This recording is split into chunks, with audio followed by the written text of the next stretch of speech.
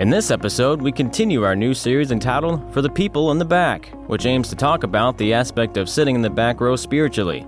Dr. Justin Hillhouse resumes this series by speaking on the common person from 1 Corinthians 1:25-29. He explains that God sees in us what man cannot see, how God chose us even though many of us are not wise, and why God chose to do that and what it means for us. Now let's hear from Justin Hillhouse as he shares his insights. Hey, if you have your copy of God's Word, please open it up, turn it on. We are going to be in 1 Corinthians chapter 1.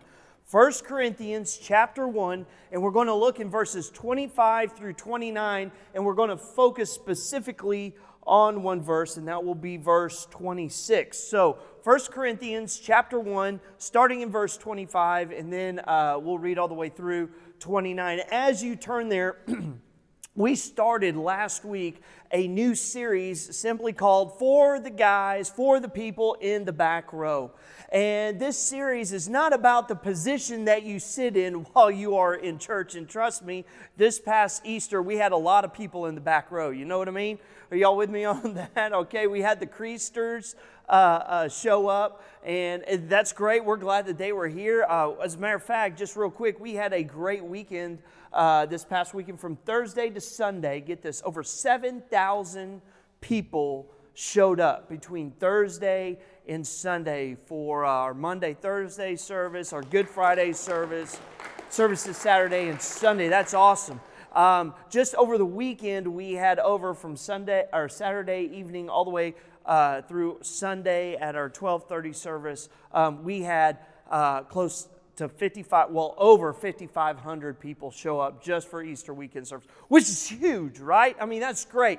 And we know that people showing up here on Easter is great, and we love to see them here. Some people are visiting family, but some people, they just kind of show up just during that Easter time, and a lot of them, they do sit back there in the back row. But we're not talking necessarily about people that show up and sit down in the back row just in church, because the reality is we all sit in the back row in some aspect of our lives. There are times in our lives and places in our lives where we lead out, where we sit in the front, where we lead out and show people what to do. It could be family, it could be business, it could be a hobby that you might have. And then there are times in our lives when we kind of take more of a back seat, and we just kind of want to sit back, we want to observe, maybe we don't want to participate for one reason or another. And so last week we talked a little bit about David and how he was the youngest child of his family, and yet he eventually became king of Israel. And so just kind of as we begin today, we're going to have some time of discussion, but I kind of want to get the discussion started today. So I have two questions as we begin today. And the first question is this: what song do you feel the absolute urge to sing along with when you hear it? What song that comes on the radio that begins to play and you just got to sing with it? Because He Lives? Okay. Amazing Grace. Okay, Amazing Grace. You guys are spiritual. Mine is REO Speedwagon's It's Time for Me to Fly. That's a great song. It's time for me to fly. It's time for me to fly. Y'all know that song? It's time for me to fly. It's time for me to fly. Love that song. Come on. Thank you. Yes, I'm here all week. What else? Let your wife do the singing. Yeah. What else? What other song? Anybody? It's a small world. It's a small world.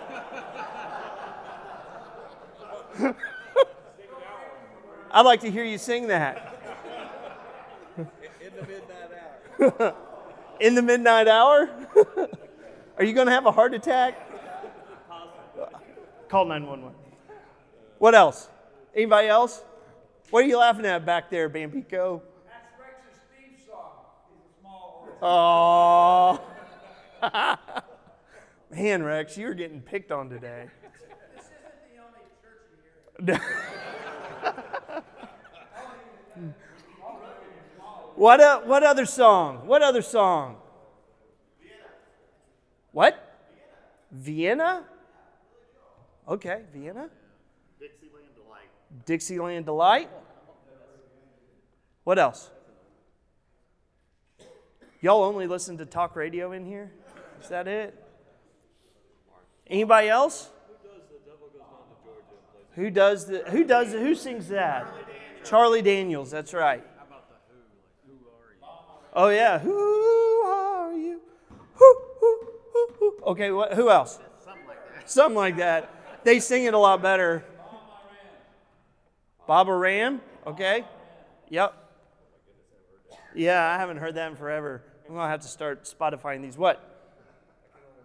I Can Only Imagine. Okay. Famous Moses. Amos Moses. I'm sorry, yeah.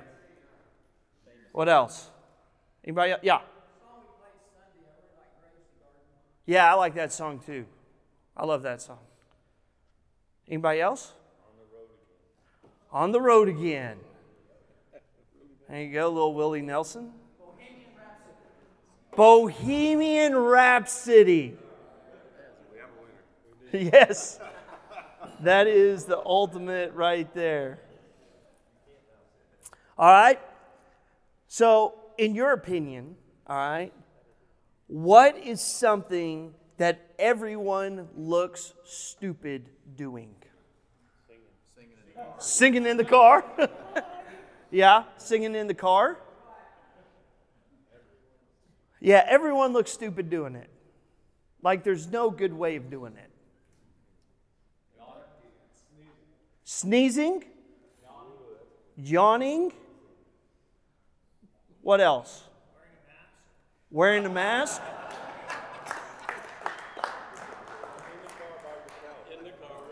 In the car with the window up. Yeah, that's right.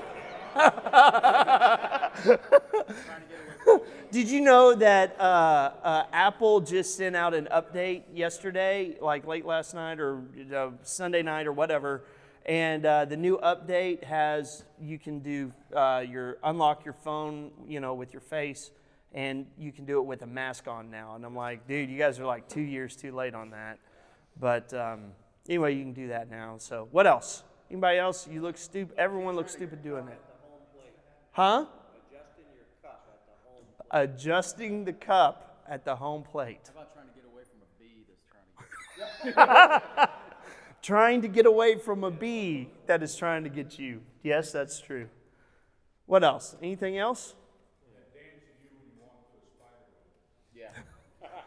Looks similar to the bee. The dance you do when you go through I don't dance when I go through a spider web. Oh, yeah. Who else? What else? Stumbling? Do you laugh at people when they fall?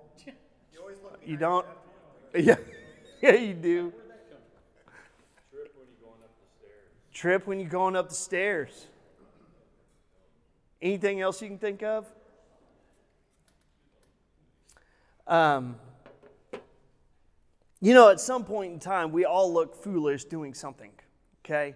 Doing something. We just, and you can't help it, whether you sneeze, whether you yawn, whether you're walking up the stairs, you trip, you got the bee coming after you and you're going like this, or you walk through spider web. At some point in time, we all look foolish, and unfortunately, sometimes we look foolish in front of the crowd, right? And sometimes when that happens, you just kind of want to sink back into the back, and you want to become a wallflower at that point in time. In other words, you don't want anyone to kind of remember it or see or see what happened. And let's just kind of be honest for a minute. There are people out there today, and it could even be you, just secretly, quietly, that at some point in time, okay, you wanted to be famous, okay?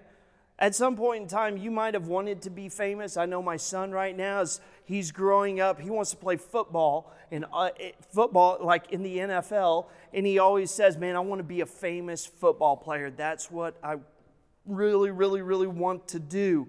I just want to play football. And you talk to some of these teenagers nowadays, and there are careers of people just being famous for no other reason than just being famous. You know, you have these guys called YouTube influencers, right? And they've made a life out of just being on YouTube. They have no special talent, but they are famous just for being famous. You know, think of Kim Kardashian. I have no clue what she's done in her life, right?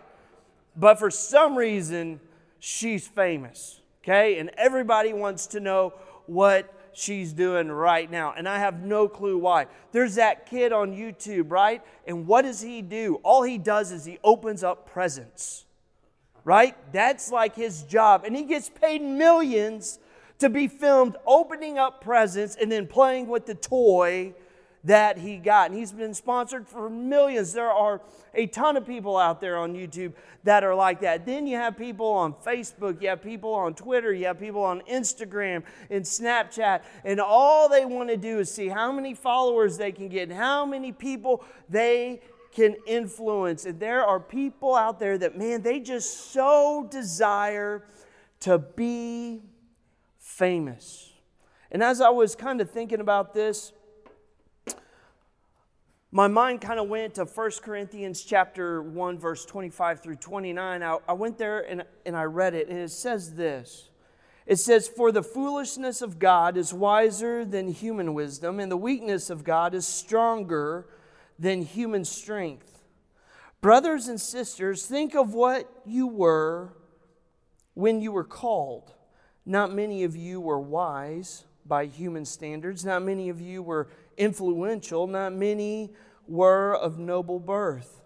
But God chose the foolish things of this world to shame the wise. He chose the weak things of the world to shame the strong. God chose the lowly things of this world and the despised things and the things that are not, to nullify the things that are, so that no one may boast before Him." Now, I only have one thought today, and so all God's men said. And here's the thought, is that God sees in you what man cannot see. God sees in you what man cannot see. If you look there in verse 26, it says this. And this is what really jumped out, because this passage is famous, right? People quote this passage all the time. I've quoted it in sermons multiple times. But verse 26, everybody focuses on 27, 28, and 29, okay? But verse 26 is actually kind of humbling, because it says this: "Brothers and sisters, think of what you were when you were called. Not many of you were wise by human standards. Not many of you were influential. And not many of you were of noble birth." All of us here in this room are just simply common dudes trying to get through this life, are we not? Nobody in here is famous. Nobody in here is famous. If you died right now, only probably us here in this room, okay, your family, we might cry. We might cry. But the rest of the world, they don't care. People beyond this campus, they wouldn't care. Not many of you in here, if anyone in here, is considered a genius. Now, there are some really smart people. There are some very, very smart people in here. But no one in here is considered a genius. Probably, I'm guessing. If you are a genius, come see me. I want to meet you. There are some of you in here. There's some of you that think you're geniuses, but you're not. You know what I mean? But then there are some of us here that we are, you go through your family history, and I always love it. People, I've been going through my history, I did that Ancestry.com or that 23andMe or whatever. I come from royal lineage, and here's my crest and all this, that, the other. And what are you're like, so where's your castle, That's great that you came from royal lineage, but does that mean anything here today? The answer is no. Does anybody really care? Honestly, no. We are all common we all, really, when you look at it, if a plane was to hit this building right now and we were all consumed in fire and we all died right here together right now, we'd make the news for like 2 minutes, but they wouldn't mention our names. They wouldn't say, well, so-and-so died and so-and-so died. They just glaze right over it. Because no one in here has that popularity or comes from that. Our employers would replace us tomorrow. And that's kind of humbling, is it not? Because we want to think, and sometimes we do think, that the world revolves around us. And the reality is, gentlemen, it does not. The world could really care less about us. You know why? Because we are so small, we are so insignificant compared to everybody else. There was a story about a Chicago bank that once asked for a letter of recommendation for a young Bostonian man that was considered for employment. And so the Boston Investment House sent a recommendation letter that could not say enough about this young man. They wrote this: his father was a Cabot, his mother was a Lowell, and further back was a happy blend of Peabody's and Saltonstalls. And other Boston families were listed in this letter. His recommendation was given without hesitation. Several days later, the Chicago bank sent a letter saying that the information supplied was altogether inadequate.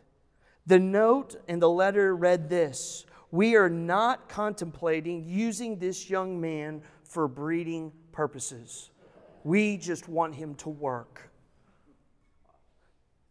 And that's the reality. It is a great answer, isn't it? We're not using this guy to breed. We just want this guy to come to work and make us a lot of money. That's all we really want. And here is the great news, and this is such good news, is that the God of the universe has chosen dudes like us to go out there and to give the message of Jesus Christ. God has not turned to great orators. God has not turned to great speakers. God has not turned to the smartest people in this world. He hasn't turned to the famous people of this world. He has turned to guys like you and guys like me. And He has chosen to use us to send His message out into the world. The God of the universe, who could use anybody, chose to use common guys like us. And isn't that so great? I'm like, why is verse 26 in there? Because it is like, I feel great about myself after reading that, because I am everything, I am everything that the world does not want. I'm not famous. I'm not smart. I don't have any connections. I am basically nothing. And the world says, we can't use you. Let's move on. And God looks at us and says, that's the guy I want to use. That's the guy I need. That's the guy I want to go out there and I want to send my message through that guy. Men, we are the men that God wants to use in our world of influence. He sees something in us that no man on this earth sees. He wants to use you. He wants to use me. He wants to use the common man to send His message out to the world. Why in the world would God want to do that? All the disciples, they were fishermen, they were tax collectors. One guy was a doctor. Okay? But think about it. Peter, a young, loudmouth fisherman. And he's famous because he chose to follow Jesus Christ. If you look back in the Old Testament, who did God use? He used shepherds. He used murderers. He used farmers. God used a lot, get this, God used a lot of men in their golden years. Look at Caleb. He didn't take his mountain until he was 80 years old. Look at Moses. God didn't call Moses to be used until he was 80 years old.